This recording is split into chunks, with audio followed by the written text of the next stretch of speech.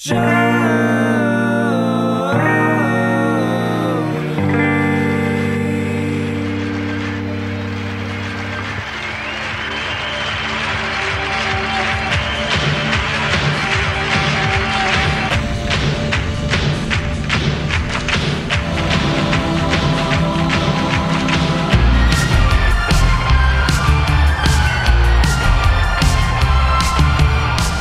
hello, everybody. Welcome to another installment of Show to Be with Mike G, the show of life, the show of cooking, the show of beat, Bobby Flay, the national, but mostly about mezcal. Today's guest is the brilliant Danny Mena of Hecho en Dumbo and Lonteria.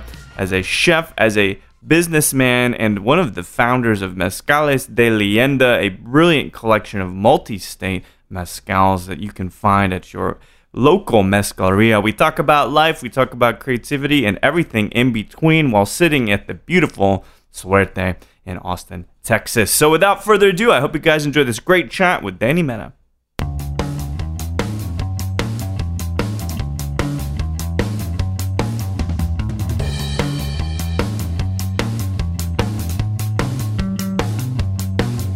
Yeah, I mean, it's an interesting thing because growing up in Mexico, I had some friends who were in a band, everybody was singing. And I can't draw, I can't sing, I couldn't play an instrument, I took drums for a little bit, and it was just pure mathematics, and I'm good at math, you know what I mean? And the way I played the drum was just no, it was just 1, 2, 4 on the floor is the greatest thing for you. Yeah. And so, when I went to engineering school, I went to school actually Virginia Tech, right? Virginia Tech, yeah. And then I decided that I wanted to kind of go into culinary school, and that kind of became my artistic outlet. And I've loved music in high school. I mean, I got into where I hundreds and hundreds of CDs and just go down rabbit holes of these different bands. Anybody particularly influential for you? I love Tortoise and Jessamine, and so even record labels like Cranky and Thrill Jockey, Matador. Really got into some more esoteric stuff that now is a little more common. But at the time, and in Mexico, I had one good friend that kind of was kind of got me into Sonic Youth and a little bit into Polvo and Pavement, and I got my mixtape, and some of these songs were just it's. I mean, because I think we're maybe similar in age, so I think we kind of went through. The bands were similar, probably. Yeah, probably. Do you hear Pavement's finally doing a reunion tour? Are they doing something? They've been talking about this for 10 years, and they're finally coming back. Steve Malcolm was like, okay, fine. We all want it, man. Dude, we totally do, because now we got money. We didn't have money then, right? It's now I'll pay the $70 for the tickets. You want a shirt? I'll buy 2 shirts. Well, I'll find somebody to keep it. Yeah, of course. But it is an interesting trajectory for you growing up in Mexico City, yeah? Yeah. Where in Mexico City were you? So it's called in the northwest part of the city, Huixquilucan. So. Okay. And you, at that point, as the story goes, ate the same thing every day. Didn't think about... You thought about perhaps how efficient it was as an engineer, right? But not how to enjoy it. But it wasn't even. It was just my lack of interest in experimenting. Yeah. It really was always very I like what I like, and I didn't want anything else, and that was it. And my parents babied me enough that they put up with my shenanigans and said okay. So that I used to go visit my aunt 2 hours south. Yeah. Every time I go, it was the same food. Now I go back and visit, and they still serve me the same food. I was like, please, no more this, breaded beef cutlet that's milanesa. No more milanesa. It's I love it, but you have such good cuisine, and you cook so. My aunt is just an amazing cook. Yeah. And I was give me some of the stuff that you really are good at, and but that would have worked back in the day. But now, all, of course, and the mind went has expanded. Yeah. So you. How about this? So you had a good stint in academics, right? So as a high school student or whatnot, still very drawn to math, very drawn to, and probably not engineering at that point. Not really engineering, but just math, science, just kind of that type of way of thinking. I think was not a good writer, never have been, and which is funny because you have a book coming out, right? I have a book coming out, but I'm the author, not the writer, which is an amazing thing that those things exist. And so a good friend of mine named Niels Bernstein is an amazing writer. And I pretend like I do some writing, and I put together a paragraph, an intro, a foreword. The foreword's by you, right? Yeah. Well, and then he would make it half as long and twice as as interesting, and that's great to the point. And it's just that's another art, I mean, and my wife's a really good writer, and is an English teacher and knows about that. What's up? She's an English teacher. She's an English teacher, that's great. So a bit opposite attract kind of thing. Yeah, exactly. I like that. Yeah, she's from Cincinnati, Ohio. So is that how you know the National? Yeah, through her, of course. No yeah, kidding. And that's why I know where they're from. Yeah. It's like, that she has this, like, it's like you really like them just because they're from Cincinnati. You don't even know if you really like the music that much. She's like, no. It's an uphill battle in Cincinnati, man. Who gets out of there? I know. There's like, and then the fact that they kind of came together, I think, in Brooklyn. So kind of both those places are near and dear to her. Yeah. So, was there any expectation about the academic piece? So, rather, what were your? And I know your folks separated, divorced later on, but what were they doing for a living? So my mom was a teacher. Oh, also. Okay. Which subjects? All subjects, or? She was a first grade teacher. Okay. First grade teacher, and then my dad worked in the government.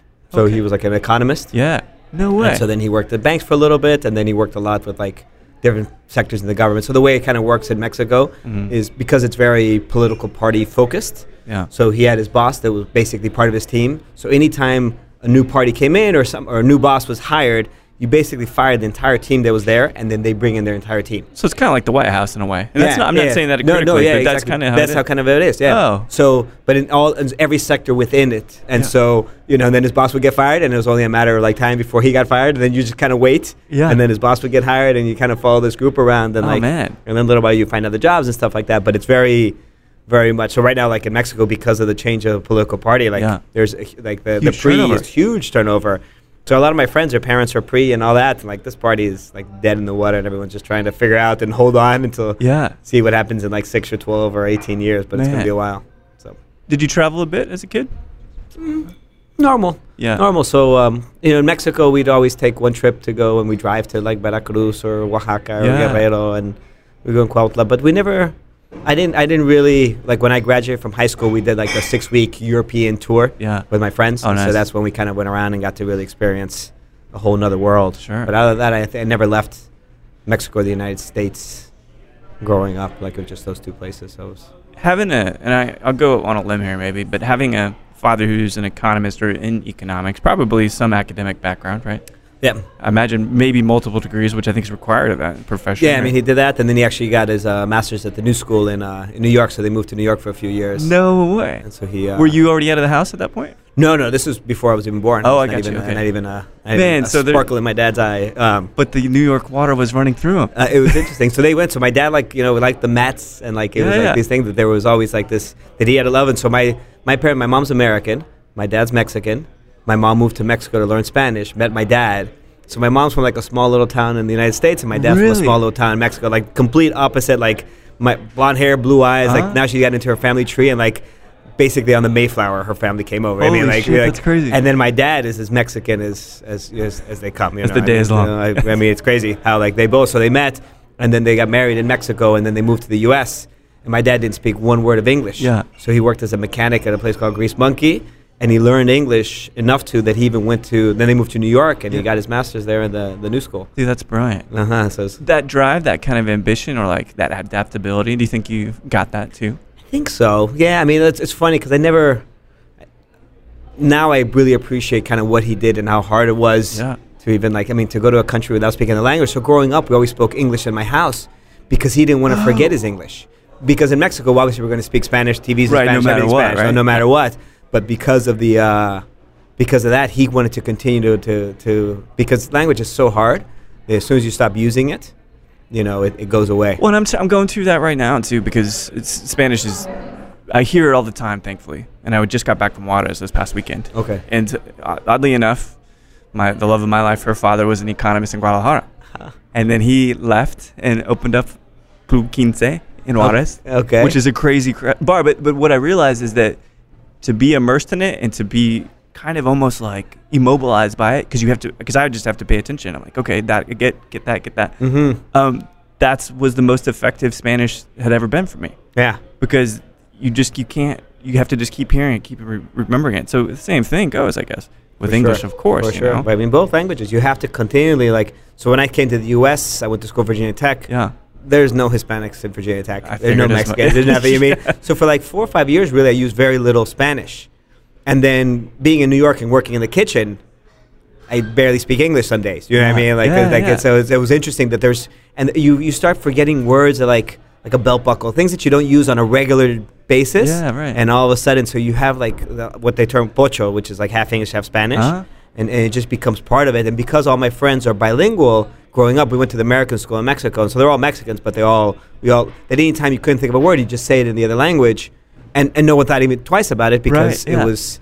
And so like when they graduated from high school and they went to like ITAM and Tech and all these like Mexican universities, they were blown away with also how improper their kind of Spanish or just like incomplete. Yeah, that it was also for them like you have to. So I really strive very hard right now that when I speak a language to speak only in that language. And it's tough. It is tough, but I admire that. And I tell you one of the reasons is we'll talk about mezcal of course here in a moment, but one of the reasons I feel it's not uncomfortable going to Mexico, I never feel uncomfortable being around people because I appreciate it and the culture and all that.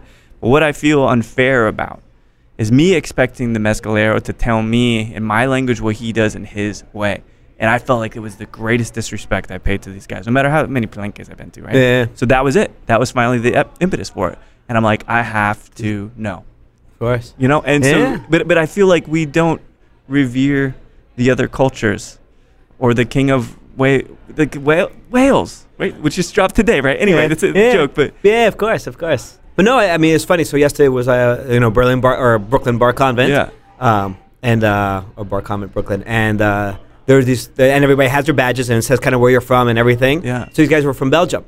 I could speak in French, so I said we, and I said a couple words in French, and they're like, oh, and they were like so like blown away that like there was an effort to try to, and everywhere I go, like I went on my honeymoon to Turkey. Yeah. And I was like, I know nothing of this language, so I bought like a little book, and like I was like studying so I could do a couple sentences. Yeah. And because I'm kind of dark skinned, and I learned to say merhaba in a very, I think, proper accent, that I come in and say like merhaba, which is hello. Yeah. And then people would just like start at it. It's like, oh, no, I'm so sorry. It's like I really don't speak any Turkish. I know like 3 words. I know how to order a beer. I know how to order this. I'm going to say thank you. Hello, goodbye. Dude. But they appreciate it, like, and if you're going to be part of the culture, if you're getting into mezcal and stuff like that, well, then you really have to learn all about it, and it's something that we've kind of. It's the ultimate respect. I think so. So food comes into your life. You were doing private parties or events at Virginia Tech. Just at my home, yeah. Just at house, right? Just at my house, and so it was like making like sopes, which is like a very typical kind of Mexican like street food, and it was like people would come over, and it was just, and I didn't even at that time I still didn't enjoy eating as much as I enjoyed cooking. Interesting. So like the process? Just the process and like and the hosting and like that most of the times when you're and I think this is true for most chefs that when you're cooking you really don't eat. Great point. Yeah. I mean that I think I come home every time from work when I used to be on the line a lot and I'm like I'm starving. My wife's like you've been around food all day long. I was like I know but like I'm working. I'm not there's this weird like and so and now I enjoy eating more than cooking but for a long time I mean it was just that whole the social aspect and getting people together and they were experiencing the food and talking and, and of course drinking and everything. And the constantly, at that time I couldn't cook without drinking. Like that was hand in hand. Yeah. Then when I went to culinary school and everything, it became so serious for me that I couldn't drink when I was cooking. I was like, we're cooking, we're working here. And then after that, then now I've come to a nice balance, I think. But it does, man, because it drink too much, eat too much. But it's like, well, okay, no, there's somewhere right in the middle that's a nice compromise. Was there a moment then when you were doing these kind of bits at your house and hosting people that you're like, I mean, this engineering thing is I got to do something. So I was getting more into it. I went to school at Virginia Tech, which didn't have anything really related to, hospitality. They had hospitality and tourism management. Yeah. And so I was like, okay, I want to change to that major, because of all the classes I had taken. This was my junior year. That I would have taken 3 more years. And so I was like, but I was still going to do it. So I called my mom and I was like, this is what I really want to do. And she's like, do what you feel is best. And then I called my dad and he was like, don't be an asshole. Finish your career, finish your, engineering. And then after that, then you can do whatever you want. But you have that foundation, you have that. The same conversation I had, which I think he was right. Did you finish up then? So I was like, I'm not going to study for my finals, for my junior year. And if I pass, I move on. And if I don't pass, I make my change. Oh, I love it. And I passed, which I don't know how. No. And I didn't study for finals, so it's kind of. And then, so that was the end of my junior year, and so I only had 1 year left. So then my senior year, by then it's kind of you're doing your projects, and it was fine. And there was enough about it that I liked. Yeah. So when I finished, I still went into I moved back to Mexico for a little while, and then I got a job in North Carolina where I interned before and worked as an engineer. And then I was like, okay, what am I doing here? So then I moved to New York because I was like, I still can go to culinary school. Absolutely. But then at the same time, I can also. I can kind of pursue. So I worked as like an engineer, and I worked for a diamond company in New York. No way. And so I kind of learned that, and I didn't like the politics, and there's a certain aspect that I like, and now that like having a mezcal company, there's a lot of like production side and things like that. I studied industrial engineering, which is all this, so, and it's a way of thinking that like I love the idea that I can get back into it, and in work both sides and do it exactly. Yeah, that's great. And so it was kind of when I got to New York and I realized that I read Kitchen Confidential, and it was one of those that I was like, I think I'm going to do this. Yeah. So, I got a loan and went to culinary school in the evening, worked during the day, and it was like the best 9 months of my life. Man. It was just so interesting, like just so much fun. And it was like 25, and it was just like perfect time to do it. Perfect time. A little money saved up from North Carolina, so I was living in New York, my apartment. Like it was just like, it was just. Dude, it's a sweet spot. It is. That's when you write a book, right? Yeah. You bought that sweet. I think that's Kitchen Confidential era for Tony, right? Yeah, for sure. I think so. For and sure. so that's when. Gosh, in Texas, people they settle down, have kids and stuff, but like that's the prime time to go live. Yeah. And I love that. There's like this twinkle in your eyes as you kind of think about this nostalgia related to it. Okay. So here's, any wonderful passion. It's easy to work for someone else. Maybe they're assholes or stuff, but that you just deal with that, right? Because it's about the trade and the craft, and you just appreciate it. But you took it a step further, and you're like, no, I'm at my own restaurant now. And was this 2007 or 2007? When 2008. Okay. 2008. First restaurant. So I went to culinary school, worked for had like a little internship at Blue Hill, but then really worked at the Modern and learned about that. And then my partner in the restaurants, who was a friend at the time, him and I were talking about doing a taco truck. And this was the idea that it was going to be really stylish. So before like trucks were a thing, we were thinking about doing this, and it was going to be super stylish and decked out. I was like, we'll make all our tortillas from scratch and like really do like things properly, because Mexican food in New York was still lacking a lot then. I bet. And it's not ingrained in the culture. I mean, the amount of Mexican restaurants that are just on the street. Yeah. Well, like Texas is a different deal. Texas is a different deal. But I mean, so as much as there is good Mexican food in New York, there isn't a culture that you see in California, Chicago, Texas. You know what I mean? Like, yeah, absolutely. So like we just have a lot of restaurants, so inevitably you're going to find stuff. But it's not like you can't go to the store and find a good tortilla. You have to really seek them out. Dude, and queso fresco, cotija, like all this stuff. But we were very lucky. We have Fiesta. I don't know if you've ever been to that grocery store. No. It is very Mexican ingredient focused. I went to one in San Diego, and I was like, God, New York needs one of those. Yeah, exactly. And you find all these kinds of chilies and stuff. You're like, oh, shit, I didn't realize this even. Cascabel? Fresh? Really? Anyway. So you found the opportunity. So we found the opportunity. So we talked about doing this, and then I realized that I was going to be like the asshole on the truck. And like my partner, like, you always need somebody with a Department of Health certificate. And I was like, I went to culinary school. I like the idea of this. I really don't want to spend like the movie Chef, like, what I mean? Yeah. No one really wants to spend all his day on the truck. You know what I mean? Like, agreed. So so we decided to kind of put that. I was like, this too much is falling on me, and that my two partners that were going to kind of be there, like, you guys don't cook, so you're not going to really be there, and I at all. So my partner at the time was working at a coffee shop, because he's like a screenwriter, and that's what he wanted to focus. So it was was just in the industry by necessity, but because he really focused on his craft. And then there was this we had a liquor license, and he went to the owner and it's like, we should do something else here. And so they tried to do the bar, and it was a big open space. So because there was no one there, no one would come in. It was this kind of catch-22. Yeah, it looks empty, even though it's probably not. Yeah, exactly. And so he said, we need a food element, but we can make a little more of a restaurant. And at that time, because I kind of quit my job to do the taco truck, and then I went to go work and understand a little bit about bread baking, and I really wanted to kind of get into that, we did a proposal to the owner and said, and at the time, the term pop-up didn't even exist. So we called it a reoccurring culinary event. Didn't catch on the name. A little wordy, but it works. And so she's like, sure. So Thursday, Friday, Saturday, I did all the cooking in my house. I'd bring it to the restaurant. At 6 p.m., they would shut down. At 7 p.m. So we opened the restaurant at 7 o'clock at night. Man. And at 7 o'clock, we do that. And then it was just him and me. Oh, that's great. For like 6 months. Was it a visceral, like, super amazing experience, kind of engaging with these people and doing all your... It was amazing. I mean, like, so many people had the people that got it and liked it, and it's like you can tell that you cook with love. And I was like, I've never been to a restaurant where I felt that. Yeah. Much less how you impart that just making a taco. You know what I mean? But I wanted to do food that I know and I love, and that was not seen really in New York. Yeah. So we made all of our tortillas in house and things like that. That now, it's commonplace if you everywhere. Don't do it.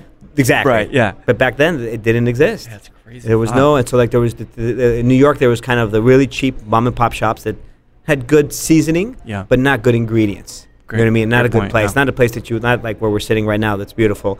And then there were the really fancy places that were good, chef driven, but lost the touch of, a little bit of grease coming out down your hands as you eat a taco. You know what I mean? Like a little bit of that heart that exists. Too refined. Too refined. Yeah. Too refined. And it has its place, but it's not like, let's go get some good Mexican food. Like, there really wasn't like a kind of a day-to-day place, like a neighborhood sort of joint that was doing things right. And that was kind of what we wanted to do. And so little by little, kind of people noticed, and I, was the back of the house by myself, so I washed all the dishes, I cooked everything, did everything by myself, and my partner did everything on the front of the house. Did you think it was a good balance for you? It was a good balance. It was funny. I always joke with him because at the end of the night when we closed up, and we went at kind of late night, so we always stayed open until 1 a.m. Yeah. And at first we started off and we were probably selling a couple $100 in a day. Like it was a very slow sort of, and we were young, we had energy, and so it was okay. Yeah. But like at 1 o'clock, it was like, okay, time to close up. And it would take me literally an hour, no matter how much I got everything ready, an hour to like clean up everything, sweep and mop. Yeah. And my partner, all he had to do was like count the money and like close up the drawer, and it would take him 1 hour too. And I was like, I feel like you're dragging your feet a little bit so you don't help me like wash the toilet at the end of the night. Like I feel like this is an unfair balance. And so, but he was a good hard worker, so I knew it wasn't. Like it was always like kind of a little joke. Yeah. But it was nice to experience everything and understand a little more of that when you get to a certain place and you start hiring people and you start managing. Yeah. You say, I've done that. I've done that before. I can do that. I know how hard it is to wash dishes, and I know how easy it is to. Like let's not complain about certain things that aren't necessary. But you wouldn't know unless you knew. Exactly. So you paid your dues ultimately, right? Yeah, in a sense, like definitely for the restaurant, like we worked really hard, and so after about a year, we had a good write up, and all of a sudden the restaurant was, and so that's where I met David Suro, who and somebody introduced me to him, and they're like, David Suro's like, oh, he owns a tequila. I was like, oh, great, another tequila. Like, no clue what he was. He came in, he ate a little bit of food, he liked the food, and and so I guess maybe he saw something and kind of started taking care of us, and I knew nothing of tequila, I knew nothing of the liquor industry. Wow. That we were like, he's like, there's diffusers and column stills, and none of that meant anything to me. Like I had no, in Mexico I drank rum and cokes and like... Yeah, not stuff that was native to, ultimately... Not native to Mexico, yeah. and not enough even care of how, it's agave, it comes from tequila, you know what I mean? Like, that's tequila, okay. And gin, it's gin. Yeah. I had no clue what botanicals they were in there, or any, there was really no knowledge. And this was obviously in the 90s in Mexico. Yeah. No one did. Yeah, exactly. So to think how far we've come, just to say that much, dude, it's crazy, right? It's crazy. So he was kind of like and so he was little by little kind of helping us and like explaining to us about like tequila and the different like processes. Yeah. And so we did a paired dinner with like tequilas. He came up, and even at the time, to me, I thought pairing liquor with food was a little bit too intense. And David Suro's pal, of course, had already gone well past that and was ready to consume both and understand it. But I was down for it, and little by little, like all these sort of things have been the path that kind of leads us to where we are. Man, he's been a mentor.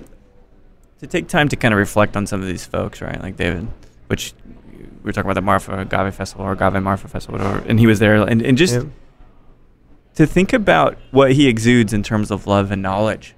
He never judges. He speaks with truth, and he's always there to help. And I feel like that is one of the principal pillars of Mezcal. Sharing truth. Yeah. Finding your journey. I mean, when we asked him about it's like, certain processes that he didn't agree with, but he never told us like this brand no, this brand yes, this brand no. Exactly. He was just like, and then finally like, I can't find any information. Can let me know. Yeah. Diffuser or not diffuser, please just tell me. But he rarely would ever say anything because he was always like, this is your journey, this is your path. And if you like this, if you like that, then it's, you know what I mean? Right now, somebody here in Texas we have a new brand ambassador who's helping us out. And so we have mezcals from Oaxaca and other states. Where in Oaxaca, I mean, I was going to say 9 out of 10, but probably 9,999 out of 10,000 are Tahona crushed. Right. And everybody in Oaxaca uses Tahona. In Guerrero, almost nobody uses a Tahona. In Durango, almost no one uses a Tahona. Yeah. So and now traditional mezcal is made using a small little mill. Yeah. And so Michoacan, same thing. You know what I mean? And so So we're like, well, how can you call this artisanal if you're not using a tahona?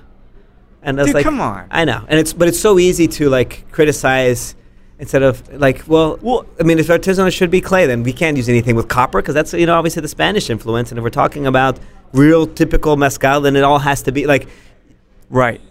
So this is a great point. And now let's talk about mezcal and this journey. But to the point of Pedro, who we were talking about, Jimenez, he said, it doesn't matter what do they call it. Is mezcal? Fine. Raicilla? Fine. That's what they call it. Don't try to call that Raicilla mezcal. It's called tepe or it's tuchi. So use the words that they use and stop taking basically what is a very American kind of perspective. And I'm not saying you and I necessarily have that. But putting those glasses on and being like, well, but that's what artisanal means. It's copper or Tahona crush. Yeah. Bullshit. Because everybody does it different. And if it's been a cultural artifact to make mezcal for eons, let them fucking do it how they're going to do it. Anyway, that's the bit of the soapbox thing. Yeah. But where did you start? Because this tequila, because it starts with tequila, I think. It all starts with tequila. Expands out into the nuance and the vivid colors of the different cultures of mezcal. Yeah. So I know you had a very mezcal forward menu at one of your spots, right? Yeah, I mean, the one that we have current now is very mezcal forward. But, I mean, when we started off, so like with Hecho en Dumbo, of course we had tequila. And it was interesting. So when we took over this kind of pop-up, there was leftover horrible garbage tequila. Yeah. And so we were like, oh, well, we'll do a happy hour and we'll kind of get rid of this. And they were so bad, the margaritas, that people were like, I'd rather pay full price and get good tequila than this crap that you're selling. So it just stayed there. We're like, okay, fine, we're not going to get rid of it because I don't want to sell it. And I was like, if I'm doing really good food, there's no reason why you shouldn't do really good drinks. Right. You can't have a good band with a shitty drummer. Exactly. You just can't. It's a backbone. 100%. And so... So we started using Los Danzantes as a mezcal. I mean, at that time, there was 3 or 4 brands. Los Danzantes we knew kind of from Mexico and everything, and it was just a beautiful mezcal. And so we did our cocktails with that. And at that point, rent was cheap. We didn't know a whole. I thought it fit the price point that we were like, okay. Yeah, right. And so we started off with Herradura for tequila and Los Danzantes for mezcal. We're two simple kind of beginnings. Yeah. And we started learning about mezcal and everything, and then of course learning through like David Suro with tequila. But so my 2 partners had opened up the first mezcal bar in Mexico City called La Botica. Oh, really? Yeah. Oh, I didn't know that. So that was their. That's how they got started. And so my partner in one of my restaurants right now is a friend at the time, and Isel, who works with us. We go down to Mexico. It's like, oh, we went to, and everybody called that Mezcaleria. Uh-huh. So we went to La Mezcaleria and learned about that and blah blah blah. And so, and I never had gone until later, but of course I'd heard about it and kind of.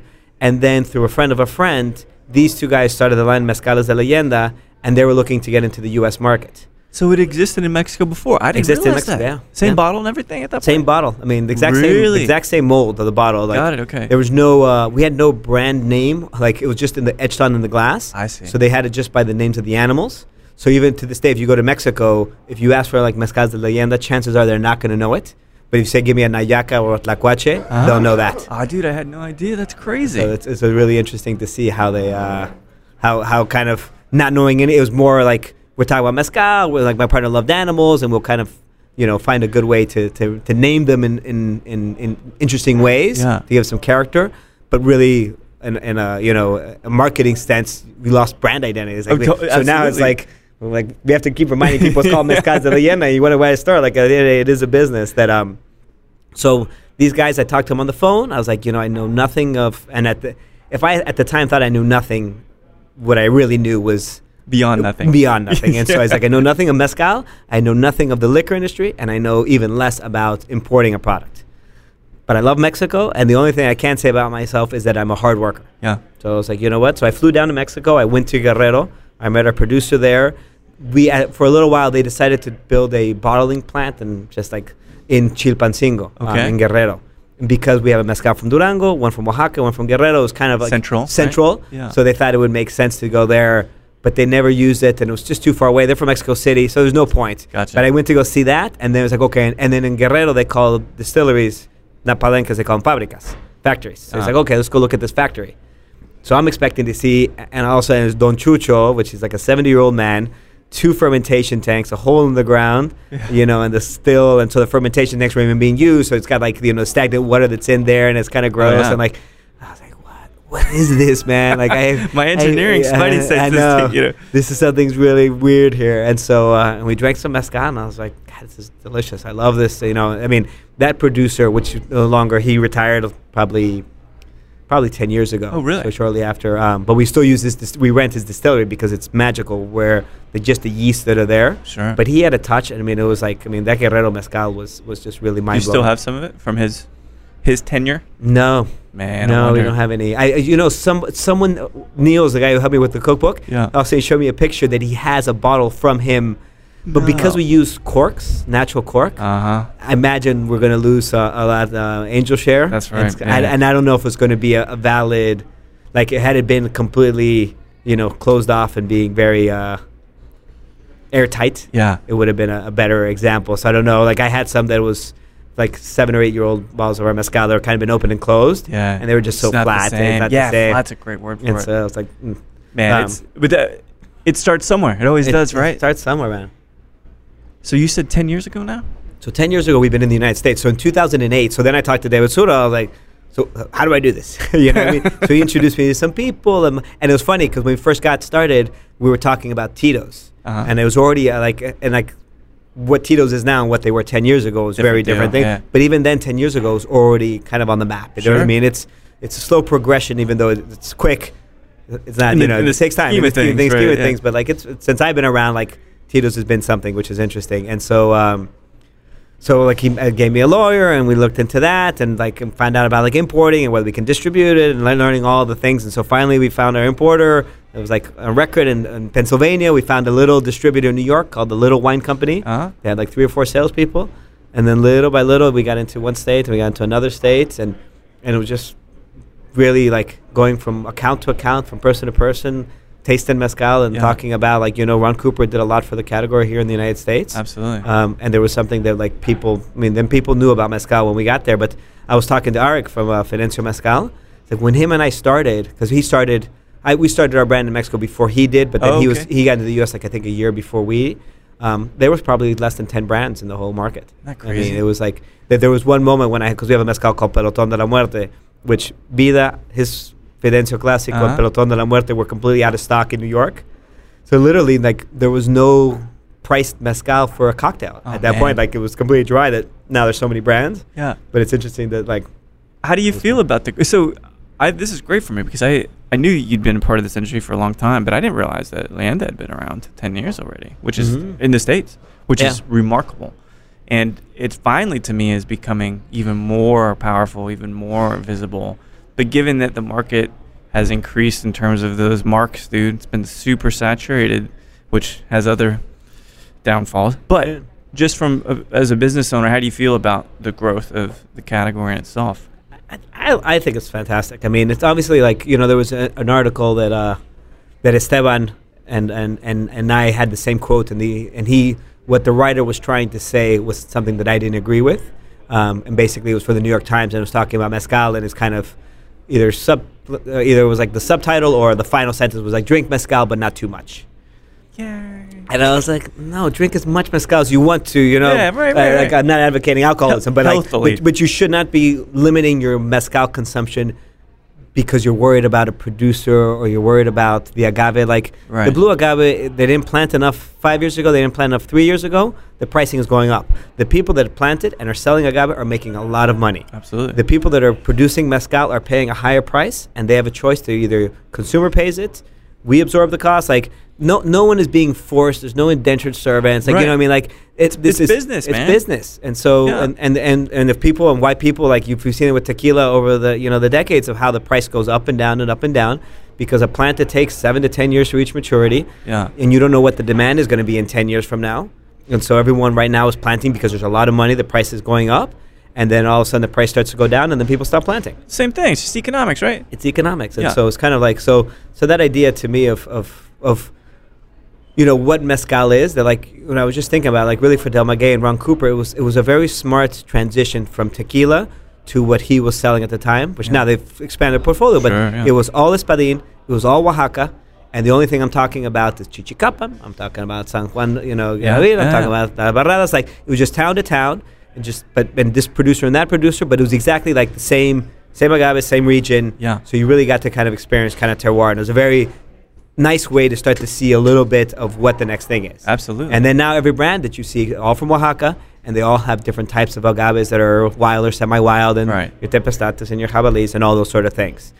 And when we started with our brand 10 years ago, our Oaxaca or Espadín was our best seller. And I was always expecting the Guerrero and the Durango, which we started off with just those three, to be a much bigger sales because it was like... The flavor, man. Well, of course. And you already have... and at the time, because there were so few brands, anybody that cared about mezcal would carry all of, Del Maguey's. Right, yeah. So they'd have their 8 different espadillas from different towns. And I was like, if you have any care about mezcal, you're immediately going to pick up a Guerrero Durango because that's obviously something that no one has. It's a whole new world. Exactly, yeah. And it was flavor profiles that people were not used to, that it takes time, even for the people that love mezcal. Yeah. Right now, I was in Atlanta 6 months ago. And the reception that we had from our mezcals was the best I'd ever seen. And our mezcal producers have been making it for generations. By making it more and more, right now I think we're in a sweet spot. Yeah. That we're producing enough that there is more knowledge on the fermentation, the distillation. Of course. Even though they've been doing it for generations, they would produce 3 months a year. They come back and what are all the effects? It just takes 5 days because there's the typical thing. What they do is they cut heads. Is it's a bucket. Yep. And if the bucket breaks, then maybe they have a bigger bucket or a smaller bucket. Dude, it's imprecise in a way. Super imprecise. Does that drive you nuts as an engineer? No. I love it. I love that. I mean, I always make the really, really asinine question of why do you do this? Yeah. And I was like, because that's the way it's done, asshole. Yeah, dude, that's it, right? And it's that's the best answer ever because it's always like that. It's always like that. And so we can look at it a little more analytically and say, well, the reason... we'll talk about this Sotol thing because I learned something crazy about it. But nonetheless, people weather change, the temperature's a variable, the size of the bucket's a variable, the type of plant's a variable, the rain, the soil, everything. The yeast, because it's all natural yeast, and so sometimes a yeast will consume it quicker than another. That's why it's almost like every single time it's a beautifully unique snapshot of the moment, a straight up picture, right? Really well said. Yeah, thanks. Yeah, totally. But that's it. And I love that. Yeah. I mean, that's what it is. And so, there's a flavor, and it's really interesting, especially like the Durango, the Cenizo. It's an agave that you only really see in this region of Mexico. And so how much of the flavor is thanks to the agave? How much is it because of the yeast or the wood that they're used or the soil? All these sort of things that, there isn't enough, Pinot Noir grape.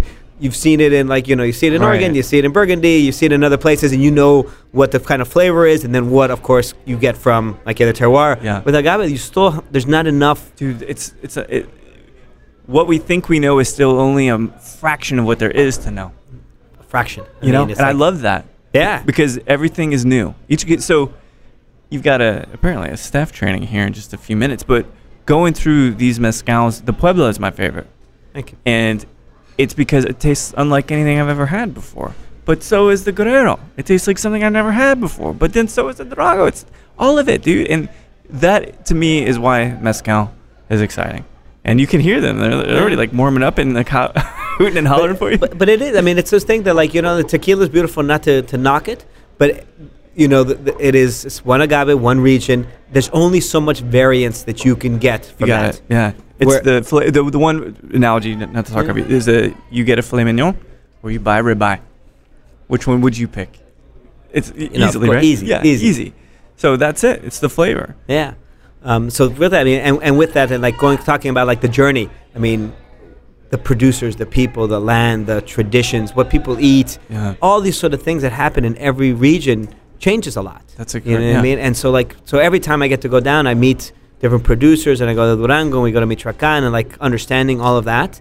To me is I always I come back always intoxicated, and not because of the alcohol, with knowledge, with just knowledge, and then I always realize how little knowledge I have as well. I love that. You know what I mean? I can tell you the process of mezcal perfectly, and I could, in theory, make a mezcal. I know I would kill you if I actually had the misfortune of distilling and fermenting. There's just so much that they understand and know, and why they do certain things. That just understanding when the plant is mature and how to Dude, I like it because we can't overthink it, because no matter how much we think and we try to pin something down, it's pointless because it will always change and it'll always be mystical in another. Yeah, and that's what like Pedro Jimenez was saying. They're like, and this is what mezcal is in this area, and this is what they do, and that's how they do it. They're like, so what we try to do with our brand is like, I don't want to change anything. Like if these guys have decided to go with a mechanical till, fine, great. That's what they do. Yeah. I mean, am I going to come in and say no? That's not the way we do it in Mexico. We have to use like. Yeah, who's the spokesman anyway, right? I was like, well, Mexico, I'm in Mexico, and in Durango, this is the way we do it. Yeah. You know what I mean? Like, so it's there's a certain amount that like you have to appreciate with what they do. Of course. And there's going to be evolution over time, and there's going to be changes, and there's going to be some that are positive and some that are negative. And I mean, mezcal is not made now the way it was made 300 years ago. But maybe that's okay. Yeah, I mean, right? What I'm drinking now, I love. You know, I'm very happy. So like, you know what I mean? Like, it's not I think there's something that if we can, you know, help out producers. Like I'm not a big fan of the Tahona personally because it's inefficient, man. Well, no, and with the horse, I mean, like the animal. The animal cruelty. I mean, it's and as you get busier and busier, like this horse just goes around in a circle, you know, 10 hours a day crushing agave and trying to eat the agave because it's so delicious, and they're constantly beating it, so it won't like. It's rough, man. There's this like romantic idea that your producer's gonna have wrinkles and scars and like. You know, he's going to look like he's 30 years older than what he is because he's lived a hard life. And, you know, that typical black and white picture of, like, the indigenous Mexican that is, you know, beautiful. But if we could give some tools to make this life a little bit easier, shouldn't we? Yeah. Like, wouldn't it be better? I mean, that's the reason why this invention happens. Like, can we still make something that is traditional, delicious, something that he's proud about? Yeah. That doesn't, like, is not as taxing. Like, you know, we have a mezcal that's, like, all hand-crushed. And it takes 4 guys 4 days to crush this. Like... If in a mechanical till, they would do it in, you know, an hour. That's right. Because they're small, teeny batches. Like, yes, there's something really beautiful about it. Yes, there's something really nice. But at the same time, if that exists and we can make a mezcal that is just as good, and I think crushing is not that essential to the final flavor. I agree. It's not. And there's been no study. It's just anecdotal. It's just anecdotal. I've yet to taste the same mezcal. And sometimes it's really hard to taste because there's different batches. So it's like, I know. You know what I mean? Like... But I've yet to come and taste, and some people say yes, and the Thomas Estes says no, and right, like exactly. I've heard both. That I'm like, even if it's a little bit different, like okay, if it's better for him, and if he's happy, and he's like, look, you just say to me, it's like, hey, guess what? I got a car for you, and I got a truck for you. You can go bring back the agaves in a truck, and you don't have to go by donkey. Yeah. It's like, oh my God, you know. Okay, let's do that. That's pretty amazing. You know what I mean? Like that would be really cool. Like I can do one run, and that's it, and put it into a truck, and I come modernization is not that bad of a thing. No, it's really not. No, it's just a lot, and modernization in you know, you only in bits and pieces. Like you have to be careful. Yeah, exactly. Not to go into like not to criticize tequila, but like into the more industrial side. That then you're stripping a lot of flavors and character and life away from what tequila once was. Absolutely. And that's where the line is that you have to be and we got we had so much more that we'll have to talk about over time and stuff, man, especially if you come into town, but it's really been a pleasure. But I got one last question for you. Yeah. And of course we could talk about this topic for a long time, and in a good way, positive way, you know. But let's say you're sipping the Puebla, the Mezcal de Leyenda Puebla, right? With anyone, living or deceased, who would you love to? I don't know. You could take this table, you could take the bar, but just sip and have a conversation with. You know, it's funny you ask because I just right now on the plane I was watching it's like a documentary show about bartenders, and it was Richard McMahon, the guy who did the Cocktail Book Bar. He's from Germany. Okay. And I'd never heard about him. I'm new to kind of the industry. And so he was kind of all around New York, and he was interviewing all these, like, Sasha Petrasky and Julie Reiner and all the ones. And then he went to Cuba, and then he went to Japan. And in Cuba, of course, they were talking about Ernest Hemingway and the daiquiri. Yeah.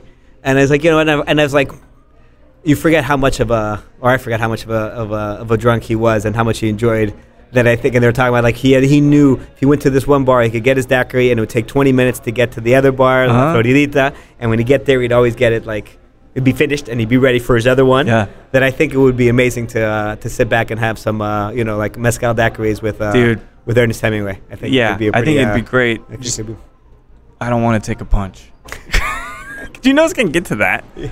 So, I'm glad, man, Danny. I'm really glad you're in town, and I can't wait to hear kind of what you got come up here with the staff training and stuff, and I can't wait to sip some mezcal with you over dinner. So, thanks so much for sitting down and chatting, man. Thank you for having me on. Of course, dude. We'll talk soon. Yeah, man. Yeah, likewise. Take care.